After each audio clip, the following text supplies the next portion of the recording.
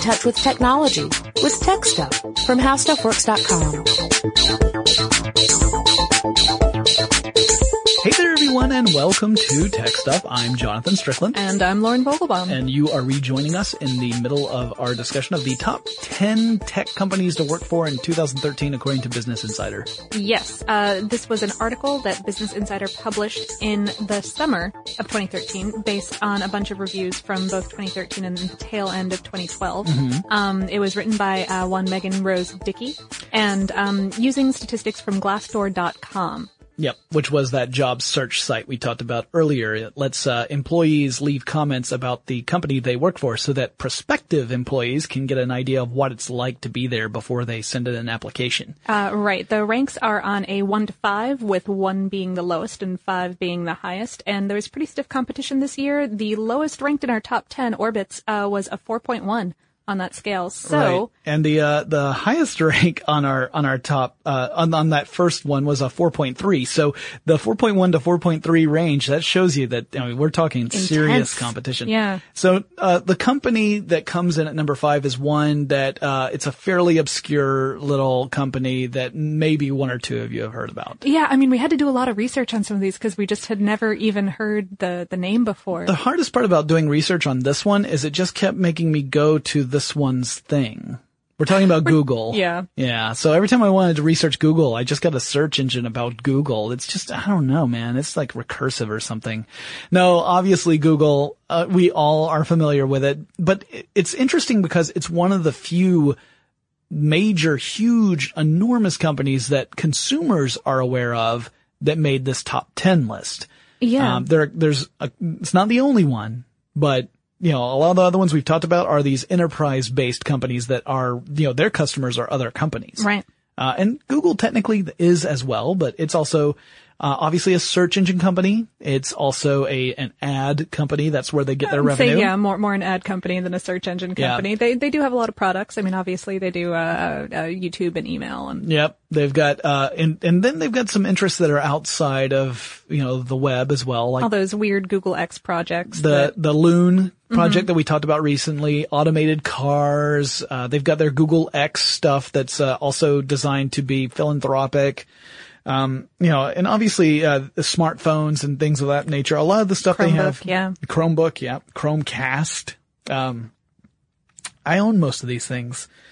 Google Glass got one of those. Don't have an automated car yet. They don't seem to be willing to let me have one. They haven't called you about that yet? No, I would love it's it very though. Strange. I'm sure your call got lost in the mail. Yeah, no, I keep on, hey Sergey, give me a call.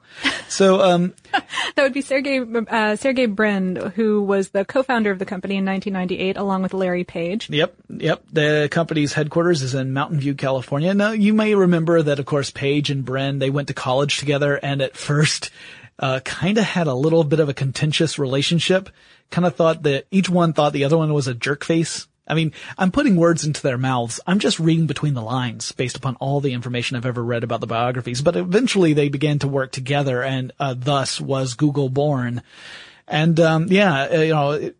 it's seen some success. A little bit. After its IPO in 2004, what's the stock price as of this podcasting? Well, we're recording on December 5th, 2013, by the way. And so in the middle of the day on December 5th, 2013, I looked at the stock price and it was at $1,055.98 per share. Not bad.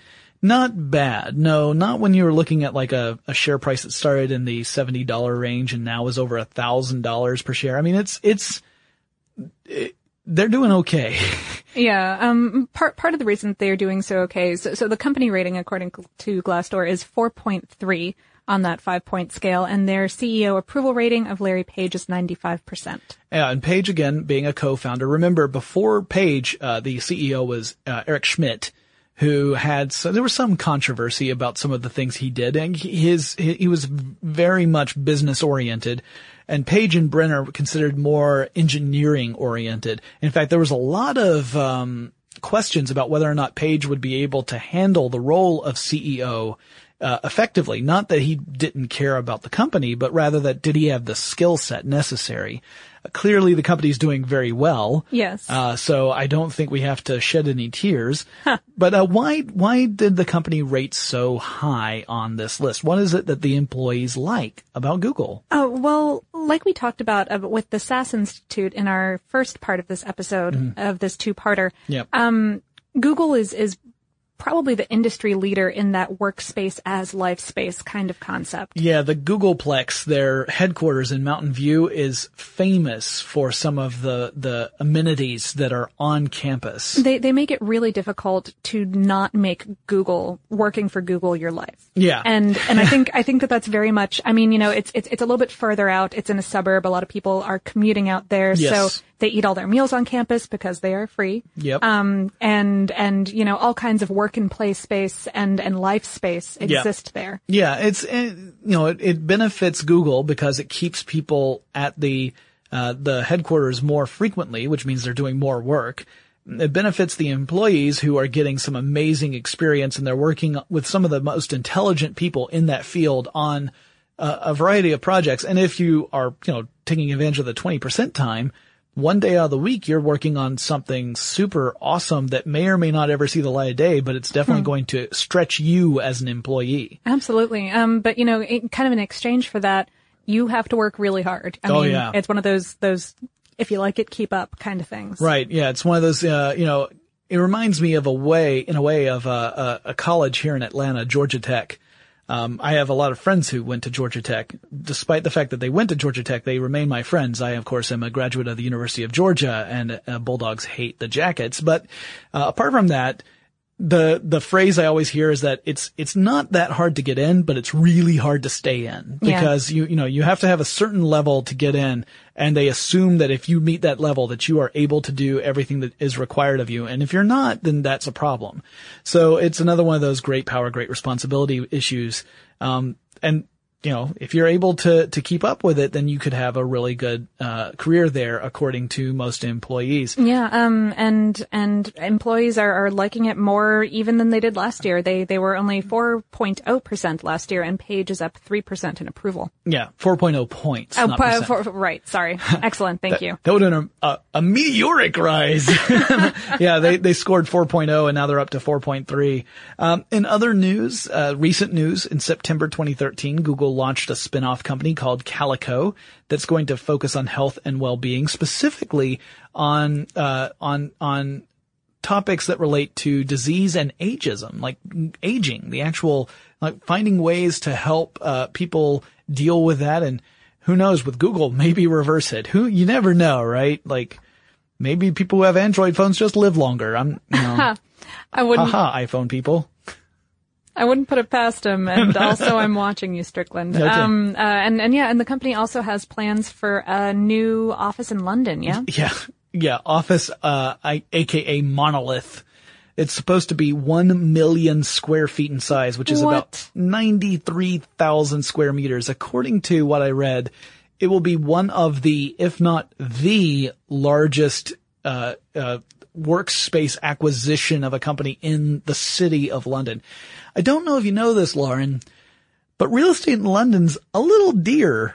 Yeah. It's a little expensive. However, if anyone can afford to do that kind of thing, it's Google. Yeah, no, Google definitely has the cash. So anyway, yeah, that's one that we're all familiar with. Mm-hmm. The next one on the list is one that I'm sure some of our listeners are familiar with, even though, and I'm familiar with their product. I did not know that they were the company that made it though. Yeah, and it's very much smaller. It only has about 1,000 employees worldwide. We are talking about Riot Games. Yeah, and they came up with a specific computer game called League of Legends, which I have played.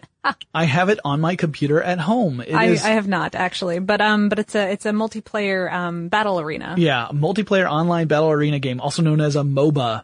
I was glad to finally see that spelled out because I've heard people say MOBA and I didn't know what they meant.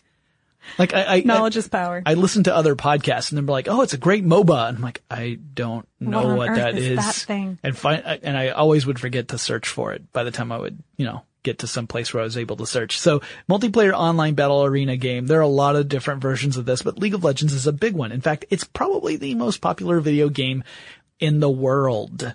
supposedly has around 32 million players logging in every month, making it the most popular one. So, and not shabby for something that was released in 2009. Yeah. This is something that went into development in 2006, was released in 2009. Really, I was not aware of this game until maybe late last year, early this year. So, I was amazed that it had been around that long, and it just was one of those things that was gaining traction. It is a free to play game. So the way they generate revenue is through microtransactions. Yep. And, apparently they do it in such a way where people don't feel like that's a bad thing. Yeah. I mean, it's a really tricky thing to have the microtransaction model work for you, where gamers don't feel like they are being taken advantage of. Right. It's a delicate road to run. But apparently they do it pretty well. I know that their fans are rabid fans, like there are entire channels online that are dedicated to showing League of Legends, games where players who are highly ranked, like people who are just known for being some of the best players in the game, go up against each other. In fact, there are even professional League of Legends players. We'll talk about that in a second. Before we get into that though, let's talk a little bit about, how the company's viewed.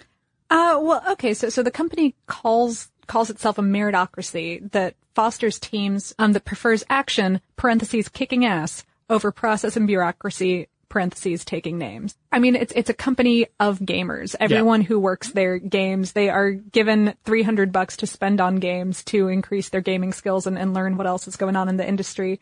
They have, giant show and tell presentations with beer and, So are they showing the beer and talking about it, or is show and tell presentation and beer is also provided? Yes. Oh, gotcha. With beer. Okay, got it. And all of the kind of goofy perks, the snacks, they've got like weekly masseuse visits, I like company sponsored hackathons. I love that they have hackathons where it's just like, all right, guys, I know you got crazy programming skills. We're just gonna do a marathon session of hacking and see what people can come up with within a given amount of time. That's always interesting. If you and Chris never did an episode on that, we should totally do one. About hackathons? Yeah. There's one we could talk about with Sid Meier that was pretty cool.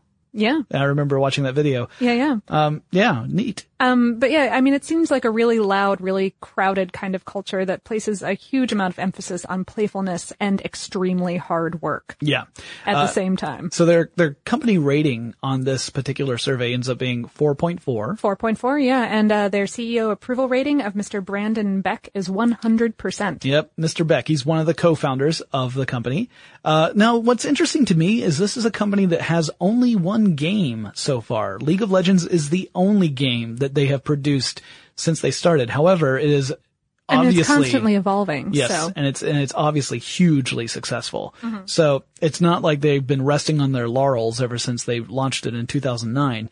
But it's interesting to me because I wonder when we'll see, or if we'll see, another game come out. It could be that they nurture this one. Supposedly they've got one in development. But. Okay. They have on their website what they call the Riot Manifesto, which sounds terrifying, but actually is actually a pretty uplifting kind of list of things that they hold important, which includes player experience first. So in other words, everything they do needs to be done with the player experience in mind. They want to challenge convention. So just because something has always been done a certain way doesn't mean that that's the best way to do it. They want to focus on talent and teams. They want to take play seriously, which I love. That's just kind of like oxymoron type thing. And stay hungry, stay humble. Like, yeah, we've got the most popular game in the world, but you can't just keep it together. Yeah, you can't just sit there and, strut around and say that, because that's not necessarily always going to be the case. And you got to make sure that you are always working, to get that next level, or else people will forget about you. Their standards are so high that supposedly there's a really high employee turnover. Yeah. That, just some people aren't cut out for it and don't make it through. Yeah. And recent news has a little bit of controversy in that. So we talked about how there's some professional League of Legends players. Riot actually employs some professional gamers, and they are in the League Championship League, which, seems like the evil league of evil to me. But the League Championship League has people who are under salary with Riot, who are professional gamers, but part of their contracts that is something that got released, kind of leaked to the public recently, says that they are not supposed to stream any other games, specifically games that are direct competitors to League of Legends, but also some that are a little more like Fat Princess, things that are not direct, competitors, yeah. Competitors, but they said that no, if you're working for us, if you're making money playing video games for us, and part of that is because you're streaming this content so that people can watch it, you are not allowed. You are not allowed to be seen in public drinking Coke. Yeah, exactly. That's same sort of approach. And so there's been some backlash from the gaming community to this. I've seen points on both sides of this debate. And obviously, you're talking about contract negotiations. That doesn't, mean that that's always going to be the case. It could be that players are able to negotiate that to mean less than what it says right now. So no, that's really interesting though. I'd never heard of I'd never honestly thought about professional gaming contracts. And although I know that talent in many other areas has similar restrictions placed upon them. Yeah. The non-compete clauses where you can't just go to someone else and work for them while you're still under contract with another company. Old classic movie studio kind of concept. Yeah. And I mean, it's pretty common across lots of different industries, not just with talent, but with other areas as well. All right. So let's move on to number 3. Yes. This is Riverbed Technology. This was another one I had to look up. Yeah. They do, lots of networking applications and traffic optimization. Yeah. For wide area networks. Right. Most of their work is in wide area. Yeah. So this is stuff like, it's not necessarily internet based, although it can be, but can be intranet based. So if you're part of a huge company that has its own intranet, where you are able to connect with all the different parts of your company and that's, it might be that there are portals out to the internet as well. You need to be able to manage that intranet traffic. And depending upon your IT department, that may or may not be easy to do. So this is a company that ends up optimizing that sort of stuff. They have some products that you can use. Some of them are physical products that you can hook up to a router that will help manage traffic so that you don't have huge bottlenecks. So that, when finance is sending out a big data request, it doesn't affect HR or some other department or sales or whatever, so that you can end up having your entire business operate smoothly without anyone upsetting the apple cart. That's generally what they do. They shipped their first product in 2004. They were founded in 2002 in San Francisco. First product they shipped in 2004. So 2 years for them to actually develop a product that they could ship. Mm-hmm. And then they had their IPO in 2006. Yep. So this is another publicly traded company. Lots of different products here, including things like machine virtualization. Longtime listeners of Tech Stuff know what that is. That's the idea that you can create virtual machines on a physical machine. And by doing that, you can end up reducing the number of actual physical machines you need. It all depends on what kind of hardware you have. Like if it's sufficient to be able to do all the work as you're dividing it up more and more and more. And obviously you get, diminishing returns if you keep going. But it does mean that you can actually reduce the number of servers you need if you do it the right way. So this company helps other companies do that. Also, like application acceleration, so that if you are designing apps, this company will help optimize them so that they will operate more quickly and smoothly. So you're not waiting 45 minutes for something to happen. So these are, if you're describing it to someone who is strictly a consumer, they may seem kind of dull and mundane, but they're incredibly important. Oh, yeah. And some of the bigger name competitors in this industry are stuff like Citrix or Cisco. Yeah. These are big companies that do the same sort of thing. So what is it about Riverbed that makes it different? Okay. So it's got a company rating of 4.4, which is pretty impressive, and a CEO approval rating of Mr. Jerry M. Kennelly of 98%. Kennelly being one of the co-founders of the company. Yep. And I mean, I don't know, like what I was reading from employees is that it sounds slightly traditional. People were talking a lot about a good work-life balance and having the independence to really do their work. Yeah. They said that it kind of straddles that line, right? It still feels like it's nimble from a startup kind of perspective, but it also has some more traditional elements to it too. The rigid management structure can go either way, right? You can either have that be a benefit because it means that perhaps the company has a very clear vision and is able to act upon it. And can go and do what they want to do and what they need to do. Right. Sure. But it also can sometimes mean that it restricts your options as an employee. Yeah, that sometimes upward mobility is going to be difficult. Right. So for recent news, Riverbed Technology announced that it would implement a shareholder rights plan, which is also known as a poison pill. I had heard this term several times before and really wasn't entirely clear on what it meant. So I actually did some digging so I could learn because, finance world is something that frightens and confuses me and makes me go back into my corner of safety zone. Absolutely. So a poison pill is interesting. So the idea is that if you have an entity coming into your company and buying up shares, and you figure out that maybe this entity is trying to do a hostile takeover, where they're trying to buy up enough shares to have controlling voting power to vote their own applicant up to the board of directors and thus start to make changes to the company. Mm-hmm. This is like an economic cyanide pill. Yeah. It's kind of, they call it a poison pill because it's supposed to be like the spies have in their, you flip your tooth up and you've got the little cyanide pill and you bite down on it and you croak. But it's not really killing off the company. Instead, what it's meant to do is dilute the stock because what a company will do is they'll say, if any entity buys up a certain percentage of our stock, and usually it's somewhere between 10 and 20%, then that will trigger this plan where other shareholders who have less than 10% of the stock will be able to buy additional shares at a incredibly reduced cost. So in other words, it ends up diluting the ability of a company to buy up enough to be able to really mess with things. And because that company, the one that bought 10 to 20%, is not eligible for this reduced rate. So all of a sudden you've got all these people who can just kind of buy the shares out from under them. Right, yeah. So they end up buying more shares and it ends up making it less likely that any single entity will be able to get a kind of controlling interest. Now, this is a practice that rose to prominence in the 1980s. People who watch Wall Street are like, I totally get this. But both Wall Street, the entity, and Wall Street, the film, greed is good. Gordon Gekko. Anyway, so anyone who is familiar with that already knows all this stuff, but I found it really interesting. It's also something that's considered to be fairly controversial. There are some parts of the world where that is not okay. Yeah, this is totally not something you are allowed to do. Kind of underhanded and or illegal. And it was responsive to a particular news item, wasn't it? Yeah, there's an investment group, the Elliott Associates company that purchased 9% of the stocks and actually had made the comment saying that the reason why they had made that purchase was they felt that the stocks were undervalued and soon would reflect the true value of the company. And that actually gave a boost to the stock price. The market responded by saying, maybe this company is undervalued considering the number of loyal customers Riverbed has.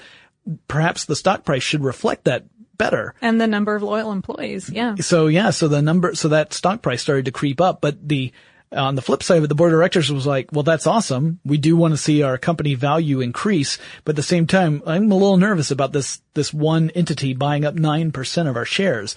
So it looks like that may have been the impetus to go in and say, let's go ahead and propose this plan, this shareholder rights plan. So it'll be interesting to see how that turns out because this is still an ongoing story right now.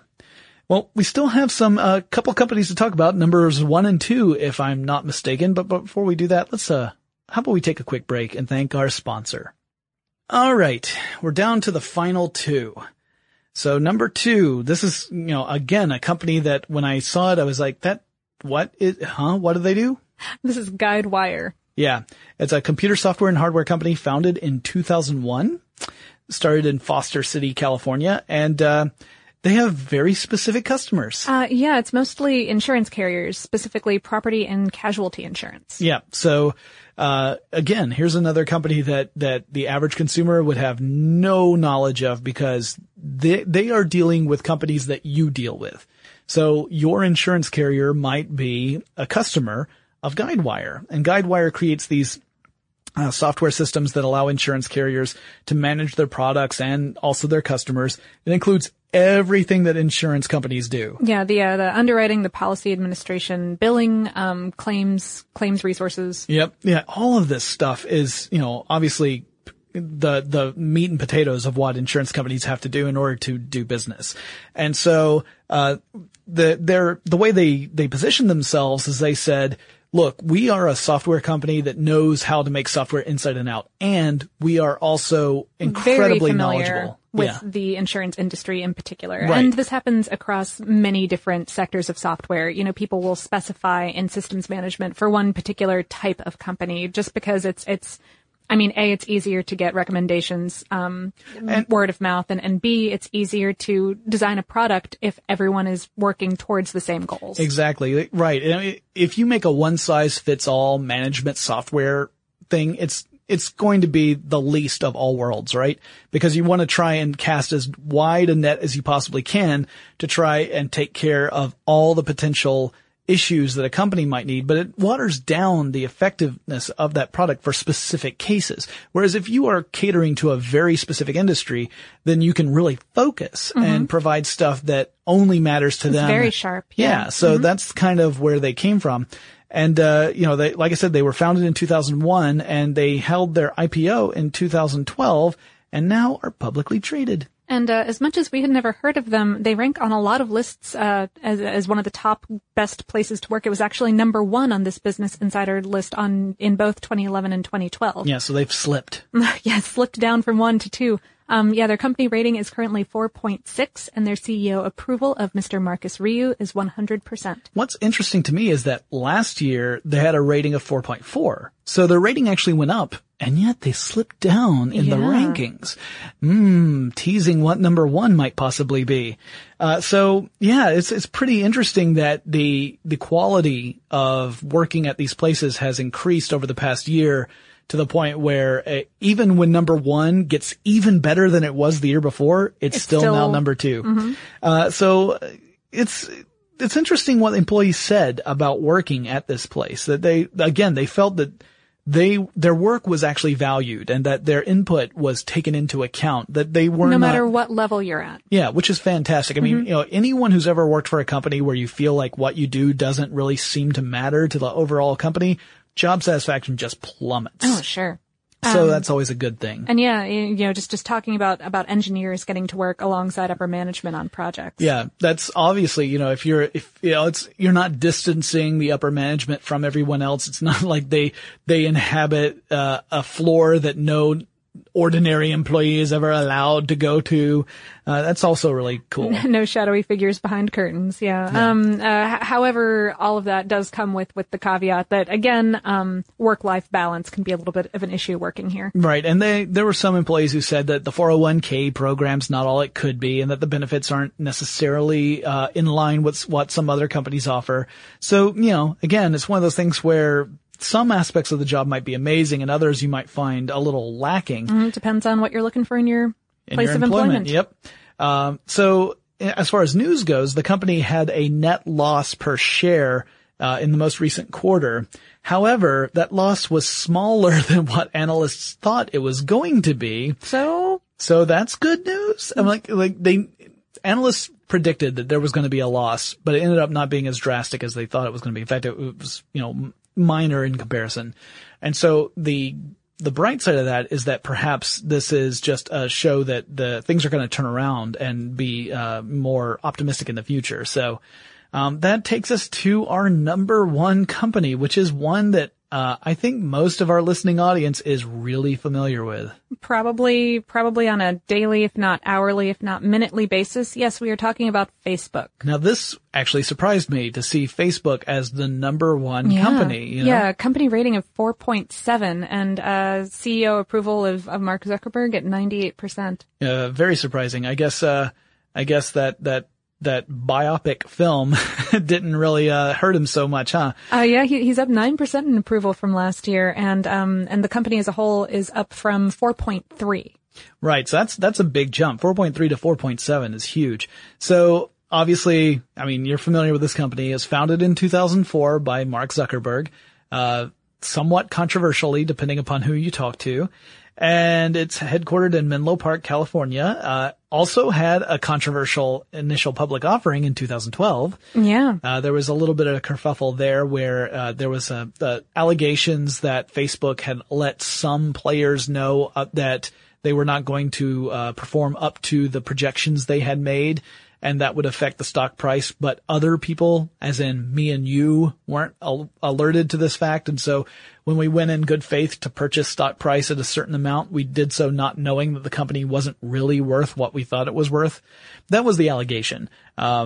Messy thing. Yeah, but that's all still kind of. yeah, the stock price hasn't exactly blown all the other companies out of the water. It's performed fairly well. I mean, it's not like it's plummeted down to tiny levels. Last I looked, I think it was in the $40 range, which is It's up from its initial dive. yeah, and it's even up from what it was initially offered at, but not like an astronomical. It's not a Google. Much. It's not Yeah, a Google. No. But yeah, so they obviously social network that everyone's familiar with. They've got like the whole revenue generation model of having advertising as well as promoted things. We'll talk about some of the promotion stuff in a second, because that's an interesting story that's breaking right now. Right. And people say that working there, I mean, I think that everyone has heard stories about working at Facebook where, it's just so much energy, which can either be really good or really bad. Yep.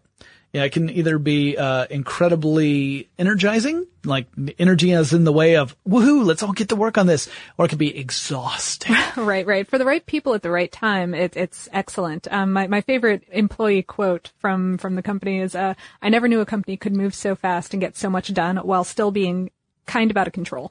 Yeah, so that to me says that Facebook, even though it's reached this huge size, and I mean, we're talking billions of dollars in revenue every year, it's an enormous thing. They have more than 1 billion users. So when you have more than 1 billion users, it's unfathomable to me, but it's still operating at some levels anyway, like a little internet startup, which is kind of, you wonder how long a company can do that, because, in some ways it needs to be able to do that because the internet is so it's so chaotic. It changes so quickly. Right. So you have to be able to adapt to that. But at the same time, when you get that big, it's hard to have a company operate that way and maintain any semblance of sanity.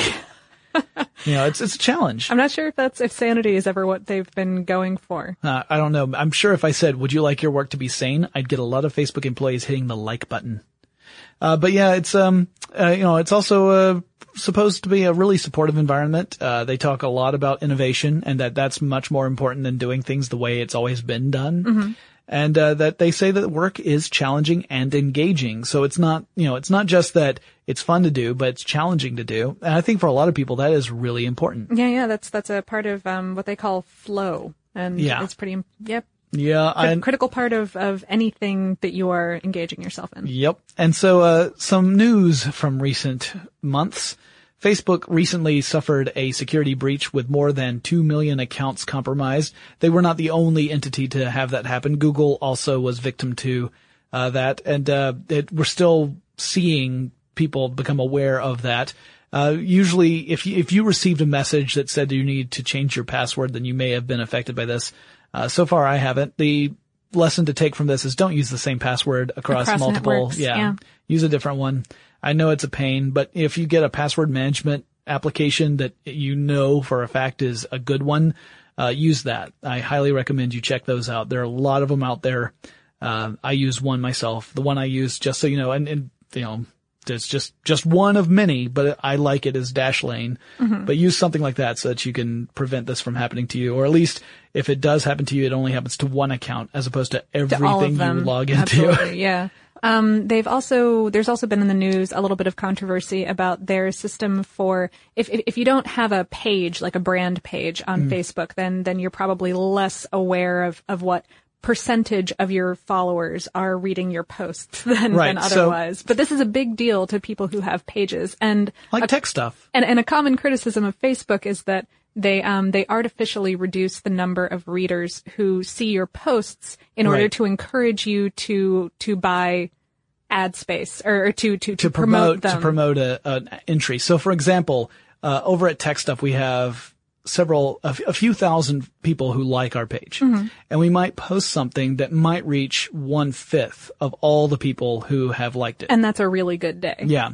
So you're talking about like just 20% of everyone who likes your page has a chance of seeing it. It's going to show up on their news feed. Otherwise, for everyone else, for the other 80%, it doesn't show up at all. And that's how it's always been. And it can be frustrating. Facebook announced that that organic reach was going to become even more limited.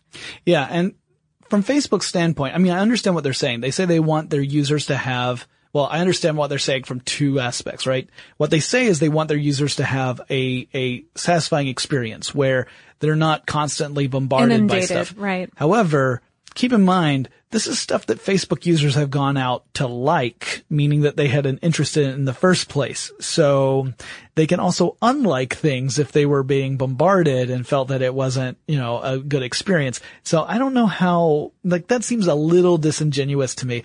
Now, granted, I'm biased. I have huge cards on this personal table stakes in this. Yeah. And this is a thing that the new social media How Stuff Works lady Sherry and I have had kind of private freakout sessions about. Yeah. But what Facebook says is like, we want our users to have a good experience, but if you want to have more of a reach, you can pay and you will have more of a reach. I'm like, well, how much of a good user experience do you want if you're also trying to cash in on people who want to quote unquote ruin that good experience by inundating everyone with their content? So yeah, I question the sincerity of that whole user experience part, but I totally understand from a business perspective why they're doing what they're doing. Oh, and absolutely. It is their platform. When you've got some near billion users, they say it's over 1 billion, but that's 1 billion accounts, which is different from 1 billion from actual people. Humans, Yeah. right? When you've got that much traffic to your site, then you have to do something to manage it unless you start making everyone pay. Exactly. So I'm going to stop being bitter now, even though I make incredible content that only gets seen by a few of you. So you should actually go and visit the Tech Stuff Facebook page sometime and just see some of the stuff that you're not seeing because Facebook won't show it to you. Yeah, you can, there's a little drop down menu where you can check off how much of our content you want to see. You want to see all of it. You want all of the content. Just if you want to. Just no big either way. No big. My bonus depends on it. No, it's a joke. That's a joke. Well, it's not entirely a joke. It's mostly a joke. Let's talk about some honorable mentions. Let's do that. Yeah. All right. So Facebook was our number one, but there are some companies that were listed because this was a top 25 in the article. And like I said, you should go and check that out. Yeah. But here's some companies that you have heard of that also made that top 25 list. Some things that perhaps you would have expected to have heard on our top 10 that didn't quite make it. Adobe, number 20, down from 16 last year. Yep. Apple was number 19, which was a bit of a drop, right? Way down from 7 last year. Yeah, so Google was number 5, Apple was number 19. I'm just saying, I'm an Android user. All right, so LinkedIn was number 15. Way down again from number 3 last year. And Intel was number 11. Which is up from 18 last year. So actually that's interesting because some of these companies play into, we do this every year where we make the predictions of what the next 12 months are going to be like in the world of tech. And then at the end of the year, we have to grade ourselves. So our next episode is actually going to be the roundup of what our predictions were for 2013. And some of these companies factor into that. Who'd have thunk it? Crazy. Well, guys, if you have any suggestions for topics that we should cover in the future, whether it's a company, a technology, just a concept that kind of fits in with tech that you've always wanted to know more about, let us know. Send us a message. You can write us. Our email address is techstuff@discovery.com, or drop us a line on the many social media platforms that we dominate on that allow us our organic reach. That would be Twitter, Facebook, and Tumblr. Our handle is TechStuffHSW. Lauren will continue to giggle, and I will talk to you less snarkily really soon. For more on this and thousands of other topics, visit HowStuffWorks.com.